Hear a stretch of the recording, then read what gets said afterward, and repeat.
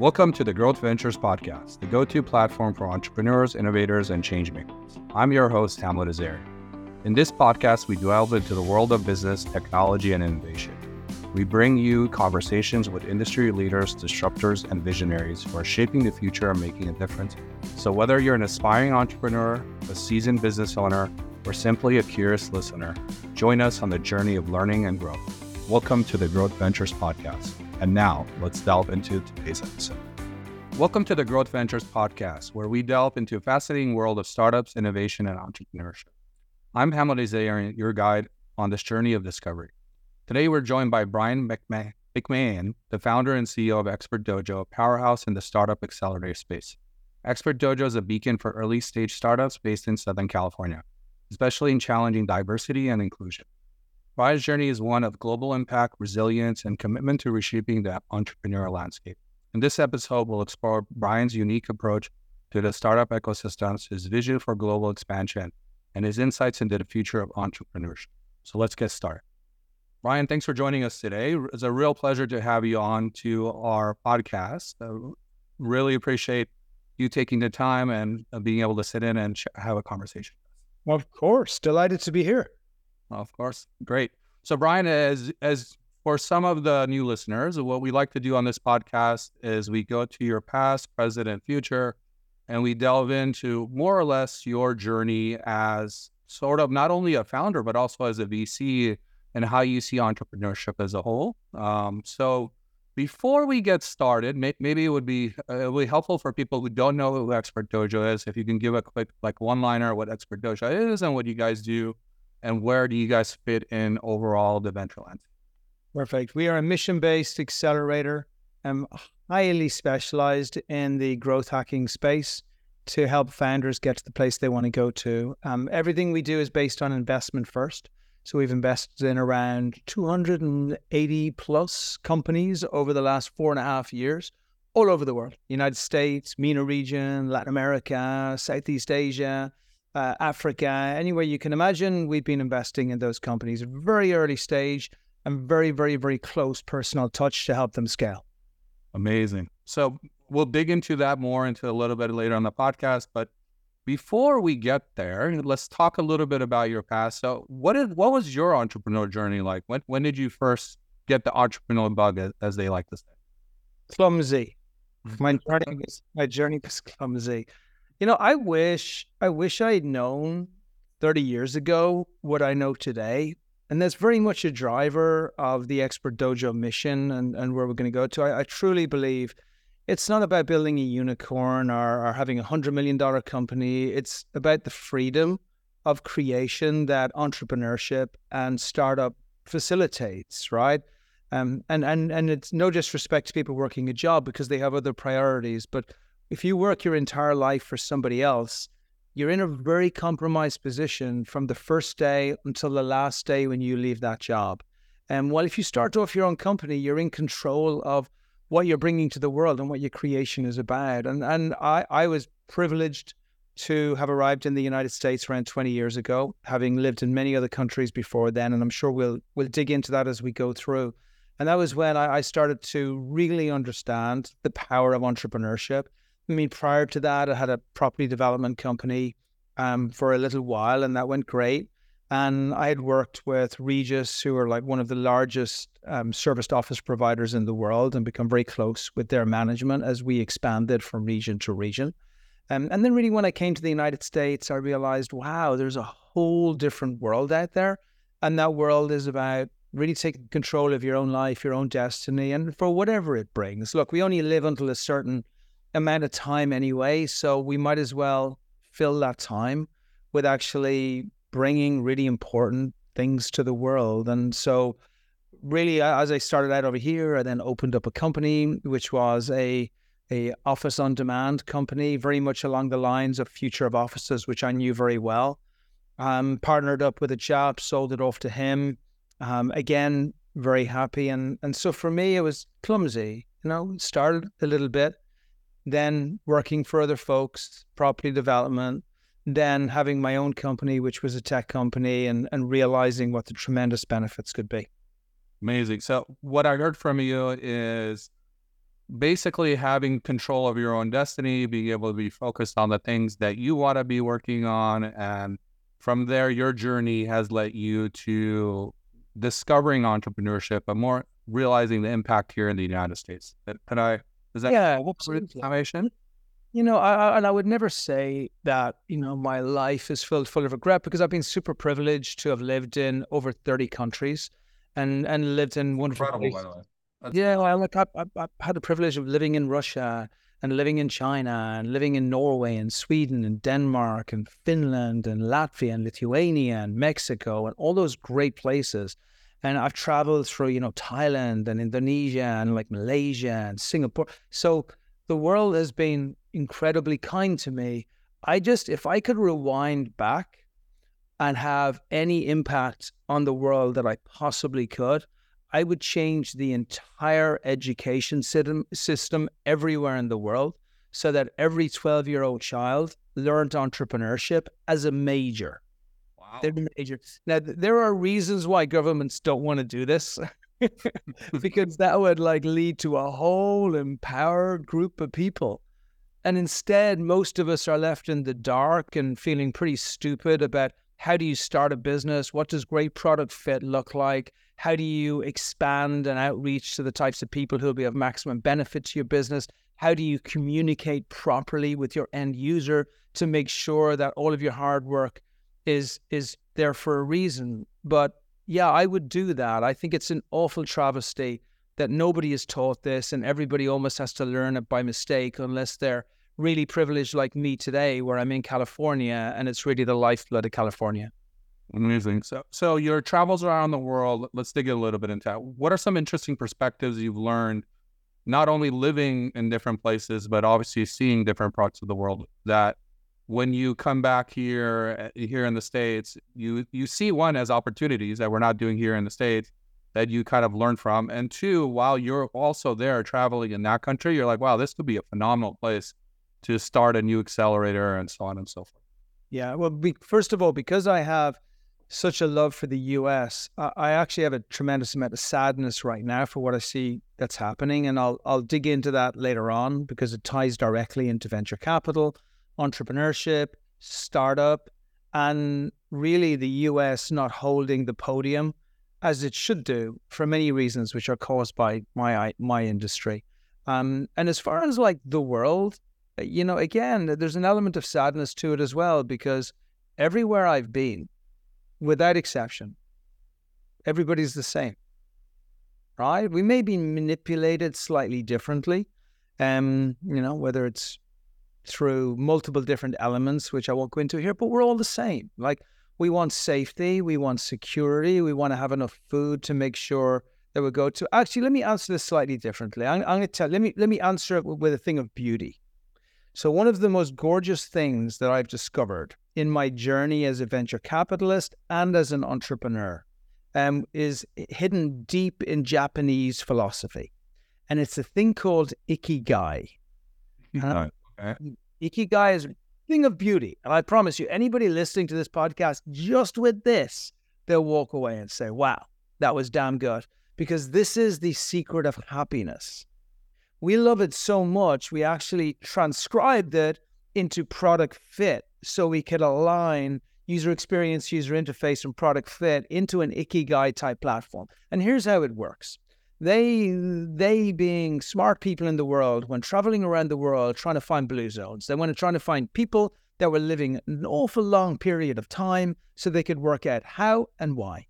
And of course, they went to the Mediterranean and they found a bunch of folks in Greece or somewhere else who were living for ages. And of course, they were living for ages. They were sitting on their deck chairs, very happy in the sun, not a worry in the world. But then they went to this place in Japan and they found this other group of people. And this other group of people were reaching wonderful long ages, but they were working.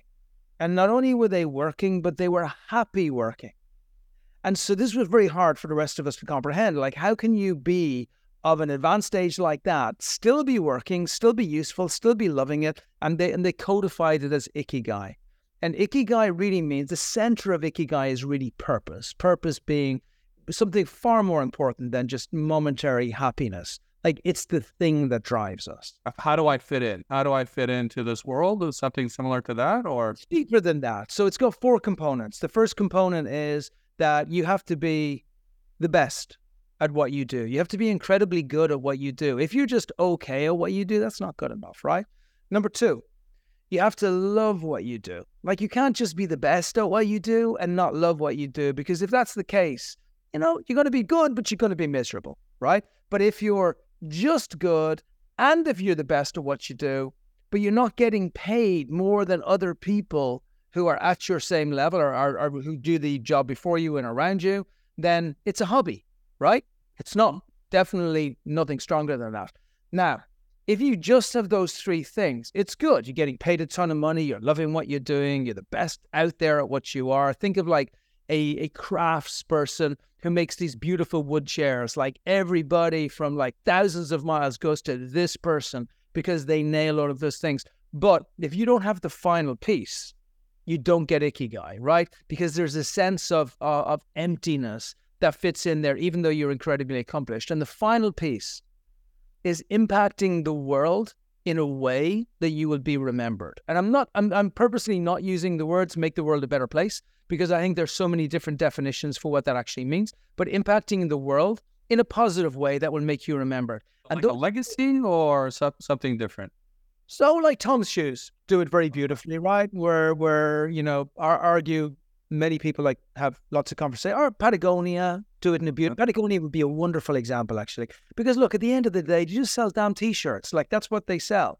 But their purpose and their mission is so strong. The world is most definitely a better place, a more impacted place. Those guys get a higher amount for a pretty standard t-shirt than anybody else will. They are the absolute best at what they do, which is creating fully sustainable clothing that do not damage the planet.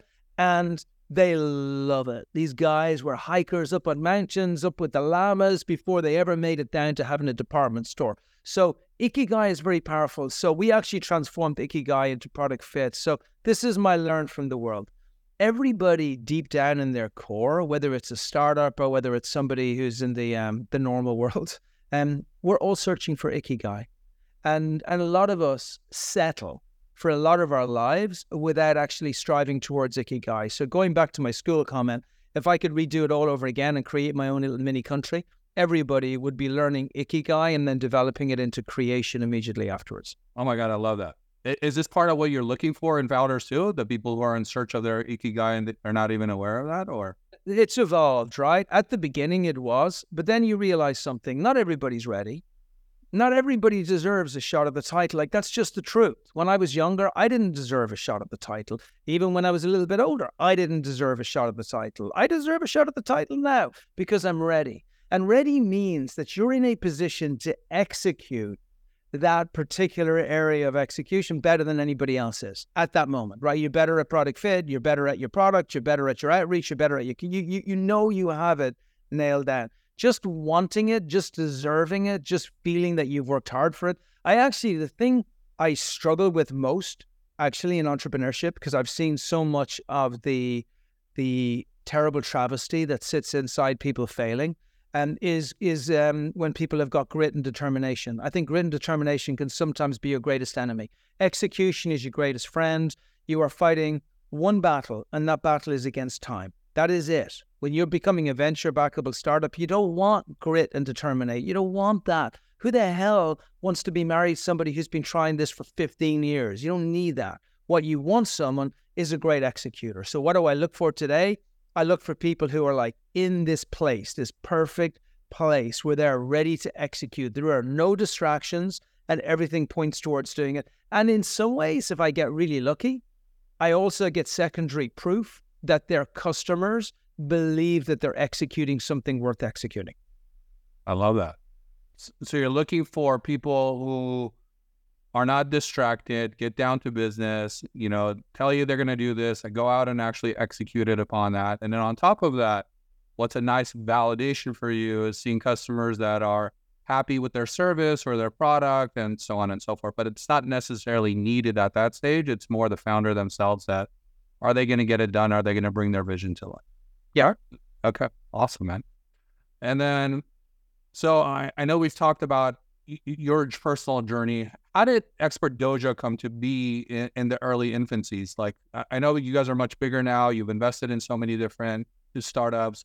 Can you tell me what was the point where you said, you know what, it's time for me to start an accelerator, to become a VC? When did you get to that point? I'm not sure that point ever happened, actually, funny enough.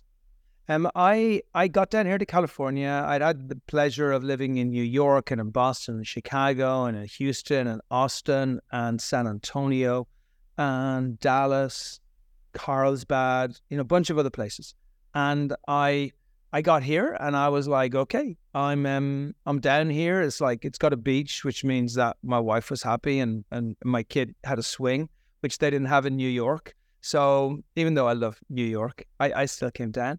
And so I came here and I just leaned into the place that I knew, which was early stage startup and creation. And I would go from place to place to place to place. And I would meet a ton of startups and a ton of other investors. And I would say to those startups, hey, what do you got going on? And they would say, oh my God, I'm so glad you asked. I've got like the greatest company in the entire world. We're going to change, blah, blah, blah. And then like 12 months later, I would never see them again. Or 18 months later, or 6 months later, I would never see them again. And it kind of reminded me of a movie. It's a super old movie, so most people won't have heard of it, but it's a Stephen King movie called Children of the Corn. I've heard of it, but I haven't seen it. Yeah, that's a good sign. It's honestly, if you'd seen it, it wouldn't be good. You should be happy. And so the idea of Children of the Corn is that like these like random folks turn up in a town and there's nobody in the town over the age of 18. And they couldn't understand where they're all gone. And it's because like at the age of 18, they are sent into a field. And they disappear in that field and they never come back ever again. The field eats them. And so I'm convinced there's like a field of startups that eats them. And they have a certain period they go through and they run out of money. And then, I don't know, man, they go back to Detroit, Ohio, Ireland, become an Uber driver, end up working in a restaurant, start another startup, whatever. It's still very sad, right? And they disappear. And the more I looked at it, the more I thought we have all these documentaries which talk about success, success, success, success. And then we have all of these people who are chasing that. Nobody's showing them how to chase it, and they're failing. The vast majority are failing. Like, how many people do you know, outside people you've interviewed, who are unicorns? Like, nobody, right? It's not a thing, but it's spoken about as if it is a thing. And so I just wanted to be a part of something, and I thought there was a terrible travesty happening here. So I started arranging events as a hobby. I don't even know that we charged for them, down in the Victorian, and we would arrange these huge pay-it-forward events, and the idea would be like 600, 700, 800 people would come out on a Tuesday night once a month, and then we would create giving trees and all kinds of stuff. And then the idea was, look, there is no community per se down here, and so let's create like a great community where everybody comes out together and everybody supports each other. And then investors would come out, and mentors would come out, and marketing people would come out, and it was really powerful. So that was great. And then after a while, I was doing that alongside of my normal things. And I met with a couple of the folks in the mall, and the mall said, hey, you want to take a space? And I was like, great, because I want to study failure. Now I'm kind of fixated on why companies fail. And then so we brought companies in here, offered them free space for a long period of time, did a little bit of coaching around that. And then we just studied them for ages, like maybe for 9 months, a year. And then I started to reach all these conclusions with really good people around me. And every time I reached a conclusion, it brought me back to the same place, which is why I'm sad for what's happening in the US right now. And that place is that our entire venture capital system is based on a platform of bias. And that platform of bias is very focused on a very specific founder who went to a very specific school, who's related to an even more specific VC. And that founder who looks a certain way, is a certain gender, is a certain color, and went to a certain school, gets a unicorn for their birthday. And I don't want to diminish like incredible work that people have done. I'm generalizing in a huge way here. But when we look at what happened with WeWork, not so much the founder, but what happened with the company, it's very easy to see, like, no company should be given $3 or $4 billion so that they can unfairly compete against really great competitors who could make America a better place. Like, that's not right, and it's not fair, and it's not competitive, and it's totally wrong. So what happened was this great company, because you ever been in a WeWork space? I have. Great spaces, right? Beautiful spaces. Beautiful spaces. So this awesome model that could have taken out Regis, who were like my friends back in the day, got destroyed by too much money. and the fundamentals of building and growing a phenomenal business were ignored. And if that business had been allowed to grow at the rate it should have grown at, it would, without question, be number one or joint number one provider on the planet, period. And so for me, I looked at that and I thought, wow, what a terrible shame that these things were allowed to happen in the world. And I wanted to be a part of fixing it and understanding it. So if bias exists, what's the only thing that overcomes bias? Aligned greed. I love aligned greed. It's not quite Gordon Gekko with like pure greed. It's aligned greed. Tell me what aligned greed is. This is the first time I'm hearing of it. First of all, it's based on, you have to add an accelerant into this to make sure that something happens that wouldn't normally be happening. So normally with early stage founders, they spend all their time asking for money and they don't realize they're not going to get a Series A round. The vast majority of them will not get it. And so rather than have them working on money and like leaning into that whole bias, we focus them on growth, pure growth, whereby all of us are trying to get better numbers, better outcomes, better customer relations, better conversion metrics, better every single morning of every single day. Anybody not outreaching 30% of the day, shame on them. They are failing the principle. Anyone who's not like focusing on building better and better per product, exactly the same. Anybody, like it's all about getting all of the people around you and saying, okay, guys, we're going to grow as fast as we can grow, but we're going to grow based on the customer interaction, not based on being given $100 million or $50 million. And that way you build this incredible community as you go forward. And then everybody wins around you. The investors win around you. The startup wins. Their family wins. The advisors win. The service provider, like everybody is pointed in a direction. And the direction is how much revenue, our users, do we need to get to a Series A and how quickly can we get there? Everybody points in that direction. I love it. And now you put them in different cohorts, so this helps them motivate each other, and then they learn from each other, and they're able to grow together. It's kind of... Kind of. We started out that way. And so like our philosophy at the beginning was, we know that growth is the change maker, right? We know that bias is overcome when aligned greed comes in. So that same person who would have said, I am not going to invest in a female founder who is, let's say, Irish for the one, I'm just choosing a category, but like this Irish female founder, because I don't inherently believe that women are going to be able to break through, right? There's a lot of people who think like that. Obviously not us, but there's a lot of people out there who do. And so you then get to a place where that person believes that until they see 200% growth on revenue, 150% growth on revenue, 200% growth on revenue. Now, what happens then, which is extremely important, is that the power dynamics change. Now, that Irish female founder is like, screw you. You know something? I'm in control right now. I got 40 other investors who can invest in my company because aligned greed is taken over. It's wonderful, right? There's no losers on this. And we just found this to be a much, much better model than anything before. Now, you could say to me, how many female founders have we invested in? And I would tell you, I have no frigging clue. Not a clue. You could say to me, how many culturally or diverse people have we invested in? And I would tell you, not a clue. And I would tell you, we will never, ever measure any demographics that we measure in. But I will tell you as well, we're one of the biggest investors in Africa by deal numbers. And in Latin America, and we've got some of our best performing companies right now are female founded companies. But I think the answer to all of the bias goes both ways, by the way. I don't want to just invest in people because they're women. Neither do women want us to do this. Neither does anybody from any community that's not that standard community that are receiving investment right now. They just don't want to be disadvantaged. Right. Aligned greed rocks. Amazing. And so what do you guys help with them with? You help them with go-to-market strategies. You help them with how to actually do product to market fit. What are some things that Expert Dojo comes in and helps these founders? Because it seems like you spend a long time learning what businesses, the reason they became unsuccessful. So what were some of the things you learned in that process that you said, okay, when we do this, these are essentials that they need to learn, and these are the things that we want to make sure that they can execute well on? I think the first thing any early stage founder has to realize is how little we know, right? It's very easy to have a thesis on a certain thing. Like my thesis was really clear.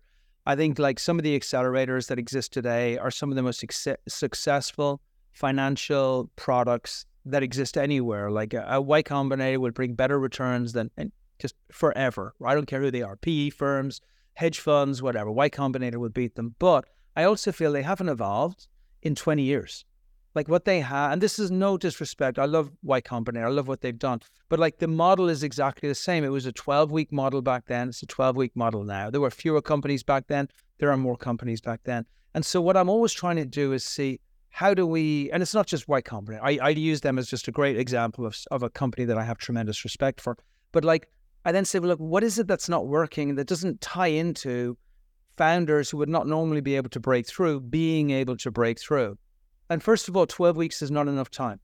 It's just not enough time. And also, like bringing people to a fixed location, for me, is a disrespect to those people. They got their companies to run. What do they want to be? Treated like 12-year-olds in a room with a bunch of other people hoping they can meet somebody famous who had a unicorn? Like, that's not valuable.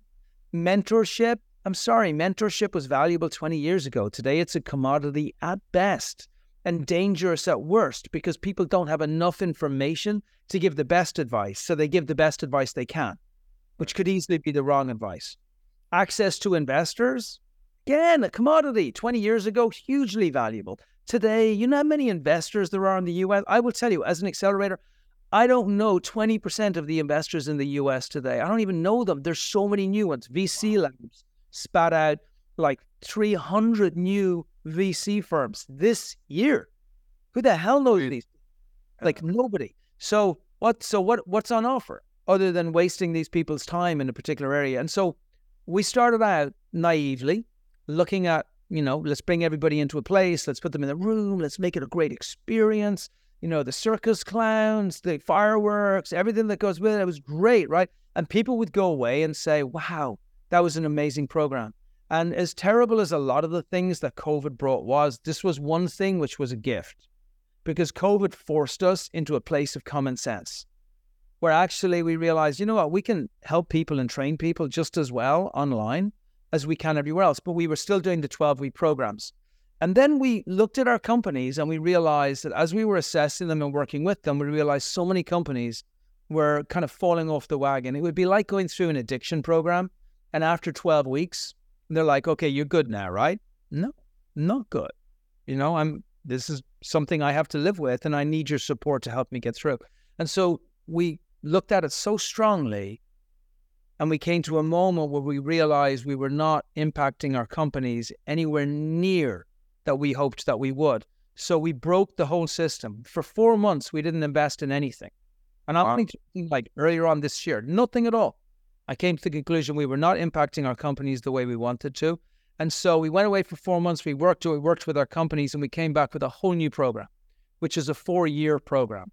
And the 4-year program are monthly sprints. Every sprint is on a different area of growth. They're all about growth. So one would be brand, another would be personal brand, another one would be, product love. We don't do minimum viable product. I hate the term with a passion.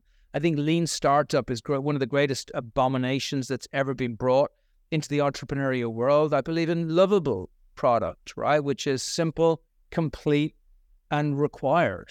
Like simple as that. You can build on top of that, but that's a minimum level you're going from. And then so we built out this 4-year program. We have hundreds of experts that we have in our stable, I call them. Some of those people are paid month to month. Some of those people are our mercenaries. And some of those people are phenomenal experts that we bring in depending on an area of growth that startup needs to work on. And we want to be able to become like the greatest repository for startup growth within the highly scalable area that's ever existed. That's our goal going forward. That's amazing. So now you guys are investing long-term. You are with the startups, not only through just the investment and the 12 weeks, but your commitment is 3-4 years of helping teach them and provide the right teams that come in on those monthly sprints. Did I understand that correctly? Absolutely. That's what we want, because people need that. And look, different people have different levels of needs. as we go through. Like most people believe that they need investment. We are 100% sure they do not need investment. They need growth. Investment is only the symptom. Growth is the underlying disease. If they don't have growth and they're not growing at a fast enough trajectory, they won't get investment. If they are growing, there's so many investors. It doesn't matter who you are, investors are going to put money into it. And it's not that like we've got this magic formula that bias suddenly disappears straight away. It's not, but it is mitigated to a huge extent when you get down to this type of level. And we see it over and over again with the founders we're in. And by the way, if anybody like questions the enormity of this problem, you just have to look at the amount of female IPOs that there have ever been in the history of the United States. I don't even need both hands. I don't even need all my fingers to count all of the ones that have happened. That's how bad this situation is. How many male IPOs have there been? Thousands, tens of thousands? So many. So this is a huge problem. And yeah, growth solves all problems. Look, if I give you the calculation, it's real simple. And so for any startups listening to this and they're saying, hey, Brian, you're vague on kind of what we need to do to get to unicorn status or raise money on investors, here's what it is. Number one, if you grow at 200% growth or 150% growth or even 100% growth or 300% growth every year, you're going to build a unicorn. All right, think about it like this. You're doing $20,000, $30,000 a month. $30,000, year one, you get 200% growth. That's $90,000 a month. You did great. You pushed it really hard. You were outreaching like 60% of your time and communicating with an awesome product. Year two, you raised a bit of money because they saw that you got to $90,000 a month. And year two now, you brought it up 100%, $180,000 a month. Let's say year three, you nailed it because you got maybe a small Series A or a good bridge round, $2-3 million. That was enough to hire a bunch of extra people. So now you go 180, 360, 540. That's 200%. Right now you're at $540,000 a month. You only need like 100% and suddenly you're at $1 million a month. And now you're a smidgen away from unicorn status, like a smidgen. You're there. Right. And so if you were to say, oh, well, what if we do 70% growth? And you're still going to get there. It's just another year or two that you're going to have to make to do it. And a little bit more uncertainty that you have within the investors. And I have a wonderful, wonderful investor friend, which I probably shouldn't mention here, but he's, in my mind, one of the top investors in the United States. And he has a very simple matrix. His matrix is any company that's growing at 300%, exceptional. Any company that's growing at 200%, very good. Any company growing at 100%, pass. Any company which has got 150% or 130%, customer retention, because remember, they're early stage companies. So if customers are buying more product from you, you got 130% retention, exceptional. Companies that are doing 100% retention, very good. Companies which are doing over 70% retention, that's okay, pass, right? And then he goes down to the next level and he looks at like how much runway do they have? If they only have a month's runway, problem. If they have like 12 months plus runway, then they're in really good space, et cetera, et cetera. And then he goes further down and he's like, okay, if we have someone on the management team that actually has done this stuff before, or two people, exceptional, one person, blah, blah, blah, and then a pass if it's someone that's showing execution, but maybe they haven't done this thing before. And then he had one more criteria. So investors don't think very deeply on a lot of the areas that entrepreneurs might feel about. Like if they just solve the growth problem, they'll do great and build out phenomenal companies. Amazing. Great answer. So if everyone was listening in, he kind of gave a little insights how investors think through and the rubrics they look at and evaluating where the startup is and at the different stages. I love that. Thanks for sharing that, Brian. What are some of like the success stories that you guys have had at Expert Dojo, and what do you think led that to them? Like when you look at some of the startups you've invested in, what is a breakout startup that you're proud of that has been able to kind of push through? I got loads. We will do follow-on investments based on metrics that companies hit of up to $1 million within a 3-year period in the companies as well. So we have just invested another $1 million into Matchbook AI, great LA-based company. We invested in around just over 2 years ago, a tiny bit over 2 years ago, and they are already at $440,000 a month in revenue. The guys are doing amazing. They're building up their logos, 3 logos at the beginning. Then they got up to 12. Then they got up to 21, I believe. Now they're at 37 logos. When I talk about logos, I'm talking about Google, Microsoft, Snowflake, like the biggest companies in the world are their companies. And so that's a huge... What do they do and what... So deep data integration. So they take data from Dun & Bradstreet and Moody's, and then they provide unique insights into larger organizations who want to do amazing founder, running a phenomenal company over there. We've been incredibly close to them from the beginning. Now probably raised, $4 or $5 million. But at the beginning, you guys are like one of the first checks, or... Yeah, I think we were the first check, or very, very close to the... We're pretty much always like one of the first checks that goes in. But I think one thing I'm far prouder of is if you speak to Rushab, who's an amazing founder over there, he will tell you that Expert Dojo were instrumental in him getting to the growth trajectory that he got to. And he's an Indian founder based over here in the US, great guy. And Clasha, based out of Africa. Clasha, Jess is the founder of Clasha. Again, she is a phenomenal entrepreneur. Think of it as PayPal. Think of it, Africa, one of the challenges is if you're going to transact between different countries, 60, 70% of the time, it will kick back at you. Like imagine that. You want to buy some shoes in Kenya, it's going to kick back 70% of the time. That gets pretty frustrating. They're solving that problem. And they have done tens of millions of dollars in transactions in their second year. It's one to many. They've raised millions of dollars from great VCs, Greycroft, Basecamp, Lofty, ton of other great VCs that they've done really well on. And they're going to be raising their A in the first half of next year. So again, another phenomenal success. Akiba, again, she's in South Africa. Again, an amazing founder. I unfortunately, you're limited on time in the podcast, or I could tell you all these stories about finding product fit, building out growth, building out the communication with customers. But her revenue will hit $300,000 to $400,000 a month by the end of this year. Again, she just raised another $500,000 from Alumni Ventures on top of millions that she's already raised. Again, we were one of the first checks in. Again, we introduced her to most investors. Again, we worked with her very closely on all of her growth trajectory. Sensei, Anna from Sensei, one of the top CEOs I've ever met in my entire life. She's hitting like $1 million a month now in revenue. Again, 2.5 years since we invested in Anna.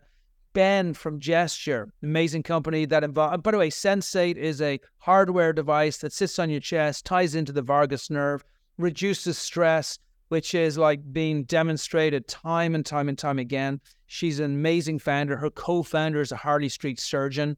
Again, amazing team. I think they... I mean, it sounds like you guys have a lot of... I could give you 15, 20 more. Yeah. So when you look back at all of them, what's the common... Execution, obviously. They all executed really, really well. And what other things did you see in common when you see in common amongst them?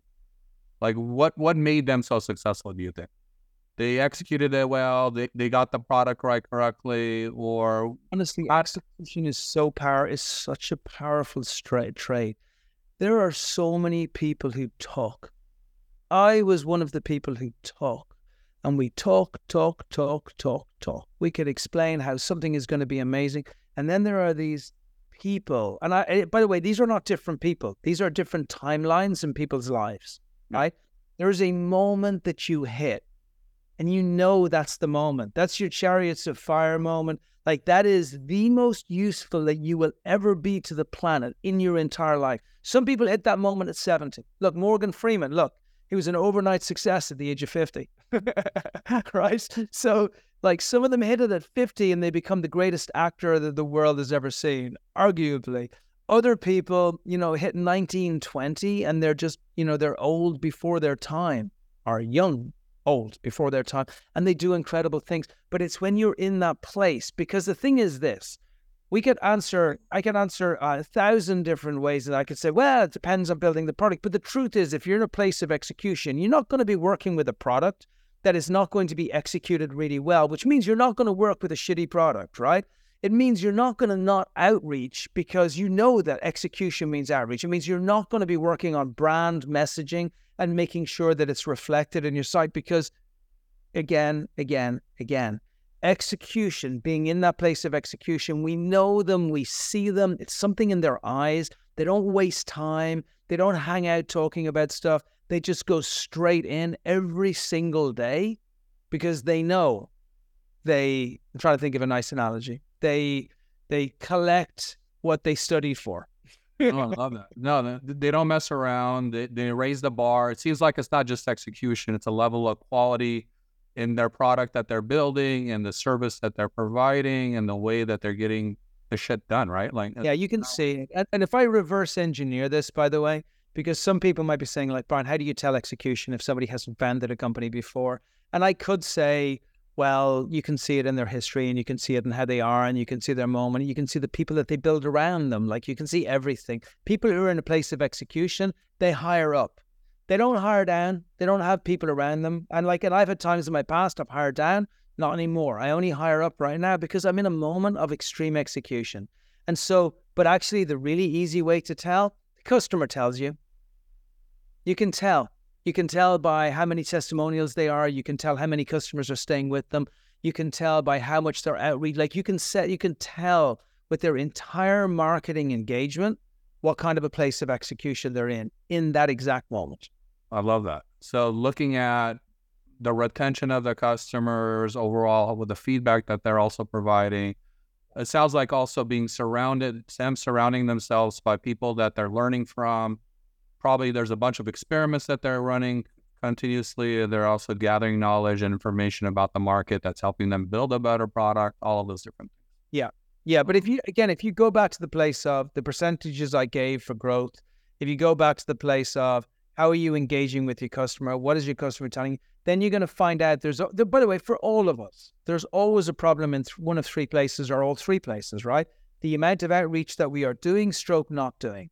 And by the way, if I take eBombo, who's a company I didn't mention, we took them in just over a year ago, probably. They were doing $30,000 a month in revenue. Last month, they did $227,000 in revenue. Man. And these are not big ticket items. If you looked at his calendar diary, every single day, he had no less than 5 to 7 new customer appointments that he was having. Wow. 5 to 7.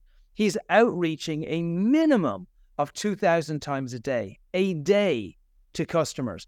That's a place of execution. Now that you have that picture in your mind, look at a founder who maybe lives near you and then look at what their day looks like. Check out their diary. See how many fixing my presentation meetings they're having. See how many creative, objective OKR meetings that they're going to do. See how many team meetings they're going to be arranging. Lots of those team meetings. Advisor meetings, they love that. Talk. And the reason I hate this so much is that, again, I see the tragedy of failure. I hate failure. Failure is a terrible thing. Anybody who glorifies failure is an idiot. Failure is not fun. You lose houses in failure. You lose families in failure. It's not good. Time is the enemy. That's who you fight against. That's who you win against. And by the way, when stuff doesn't work, it's not called failure. It's called evolution. That's what's called building a great product. You want stuff not to be perfect all the time because it makes you stronger for when it is perfect. I love that. So let's step into a little bit about your overall, like, what do you see as emerging trends or what are you looking for? And I know you and I had a conversation about AI not so recent ago at VC, and you're looking for solid businesses, right? At the core of what you believe in. But is there certain underlying trends that you see occurring and you're like, oh, this is interesting. These are some places to look out for as an investment thesis, or do you just at the core of it, just look for the great guys who can execute and you don't really care where they're? It's an interesting one. So first of all, people have been talking about AI for 20 years, right? And most of those people who are talking about AI for 20 years were really talking about an Excel spreadsheet, right? So it wasn't really AI. Not a version of AI of today, correct? Yeah, but look, so there's wonderful things happening within technology today. And honestly, look, if we look back 10 years ago, there was wonderful things happening within cybersecurity. And if we look back before that, there was wonderful things happening within infrastructure. And even 5 or 7 years ago, I love what's happening within blockchain and how we're building out an entirely new, there's always great evolutions in technology. Right now, it's more visual than most because AI is the breakthroughs have been so powerful in what's happening there. But at the end of the day, there's only one judge and jury in this court, and that is the customer. And if the need isn't there, then again, there will be the people who are talk, and then there will be the people who truly are serving their customer to something that they desperately need.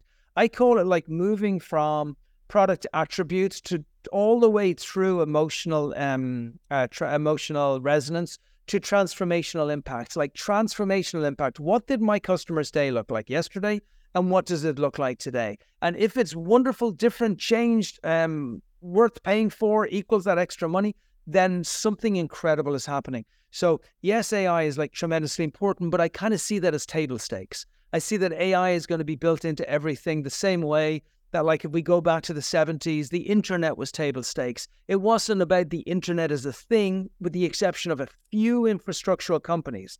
99.99999% of the other companies that broke through, they broke through because of products that they were just monetizing better on the internet.